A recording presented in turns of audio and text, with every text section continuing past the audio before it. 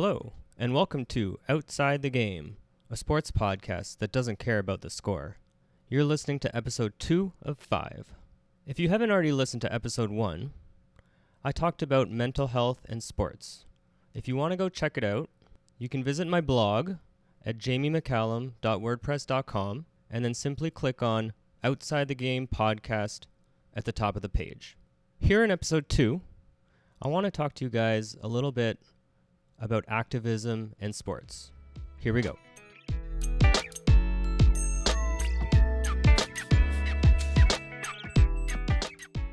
I believe that athletes, just like any other profession out there, just like doctors or lawyers or teachers, they all have the fundamental right to voice their political opinions. But also, like doctors, lawyers, and teachers, athletes also have the right to say nothing, to keep their opinions to themselves. That's totally fine too. Because if I'm being honest, there are legit reasons that athletes may not want to voice their political opinions, may want to just sort of stay out of it, stay on the sidelines. I do get it. There's always a risk of sponsors dropping them if an athlete were to speak on an issue that may not align with the brand of that sponsor. There is probably an urge among many athletes to be as universally loved as possible, to have universal appeal across the board, across the political spectrum. And some might feel, with some validity, that if they take a stand politically, they may end up alienating part of their fan base, and their universal appeal could take a hit. The other consideration is that let's take an NBA player, for example. They're employed by a team. The team is part of a league. So in a way, they speak for their team. They speak for their league. And sometimes they may not want to risk saying something that their team or their league may not agree with or may have an issue with. So there are many reasons to stay neutral, to stay out of it. I get it. Over the years, we've had many athletes who've done just this. Michael Jordan and Tiger Woods are two great examples. Jordan was an amazing player, probably the most popular player ever at his time, and maybe ever. And he notably chose to stay out of politics.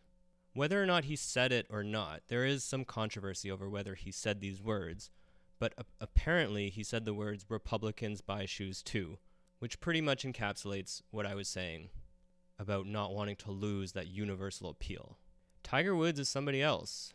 I know that there are lots of people over the years who wanted Tiger to have more of a social conscience, to be more outspoken on issues, but he never really did.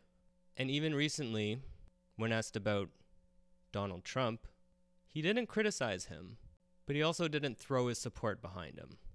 Again, Tiger seems like the type of person, and maybe this is informed by his sponsors as well, he seems like the type of person who wants to have universal appeal, who doesn't want to make statements that will alienate some of his fan base from him. On the flip side, we've had some athletes who dive right into political and social issues. Muhammad Ali is probably the OG of activist athletes. I may be missing some people who came before Ali, but in my mind, when Ali refused to go fight in the Vietnam War on moral grounds, that was an amazing moment for sports and activism.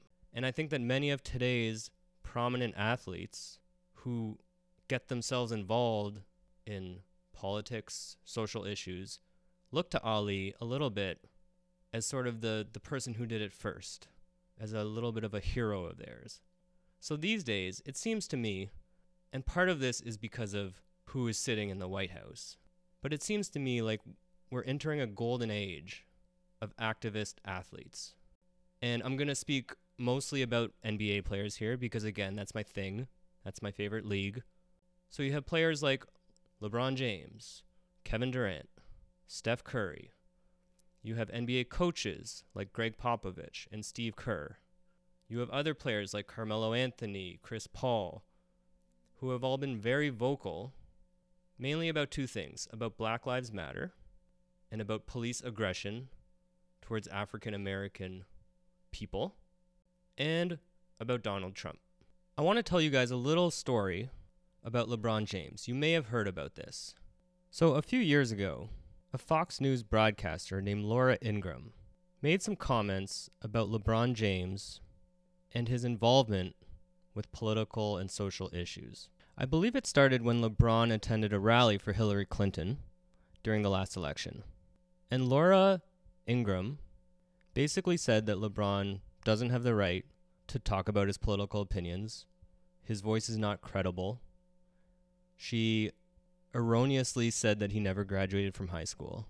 And the line that everybody talked about after was "shut up and dribble." And this not only made me mad because she doesn't seem to understand that LeBron has just as much of a right as anybody else to take a political side, but there was also a healthy dose of what seemed like racism in her comments. That maybe because LeBron is an African American, that he may not have the necessary education to have informed political opinions. At least that's what a lot of people said. So I'm just going to go ahead now and play you guys a short clip from Laura Ingraham in this Fox News segment. Once they run their mouths like that, unfortunately, a lot of kids and some adults take these ignorant comments seriously. Look, there might be a cautionary lesson in LeBron for kids. This is what happens when you attempt to leave high school a year early to join the NBA. And it's always unwise to seek political advice from someone who gets paid $100 million a year to bounce a ball. Oh, and LeBron and Kevin, you're great players, but no one voted for you. Millions elected Trump to be their coach. So keep the political commentary to yourself, or as someone once said, shut up and dribble. We'll be right back. So despite LeBron killing the Raptors for years upon years in the NBA playoffs, just full disclosure here, I am a Raptors fan. But all that being said, outside the ropes, LeBron has always struck me as an intelligent, thoughtful, educated person.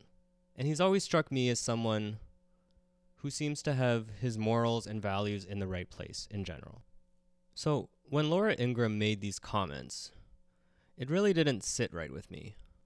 To tell somebody to shut up and dribble really is the same thing as saying that all they are to you is just somebody who runs up and down the court and throws a ball in a hoop.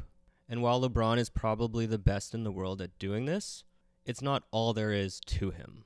It made me think that all Laura Ingraham thinks about is that these people, athletes, maybe especially African American athletes, are simply there to play a game for our amusement, and they don't have any worth outside of the game. So I want to play you now a little bit of LeBron's response, because he was clearly pissed off at this, and now it's led to this whole campaign. You may have heard of it, hashtag more than an athlete, which has really taken off as a hashtag, as a movement. And I think it's important because we need to think of these players as really more than athletes. They're not just playing a game for our amusement. They have thoughts and feelings and opinions just like everybody else. So here's a little bit of LeBron's response to Laura Ingraham. We will definitely not shut up and dribble. I would definitely not do that. I mean too much to society. I mean too much to the youth. I mean too much to the to so many kids that feel like they don't have a way out, and they need someone to help lead them out of the situation they're in. Also, wish you would have did a little bit more fact checking, because I actually did finish high school and didn't leave early. I graduated high school.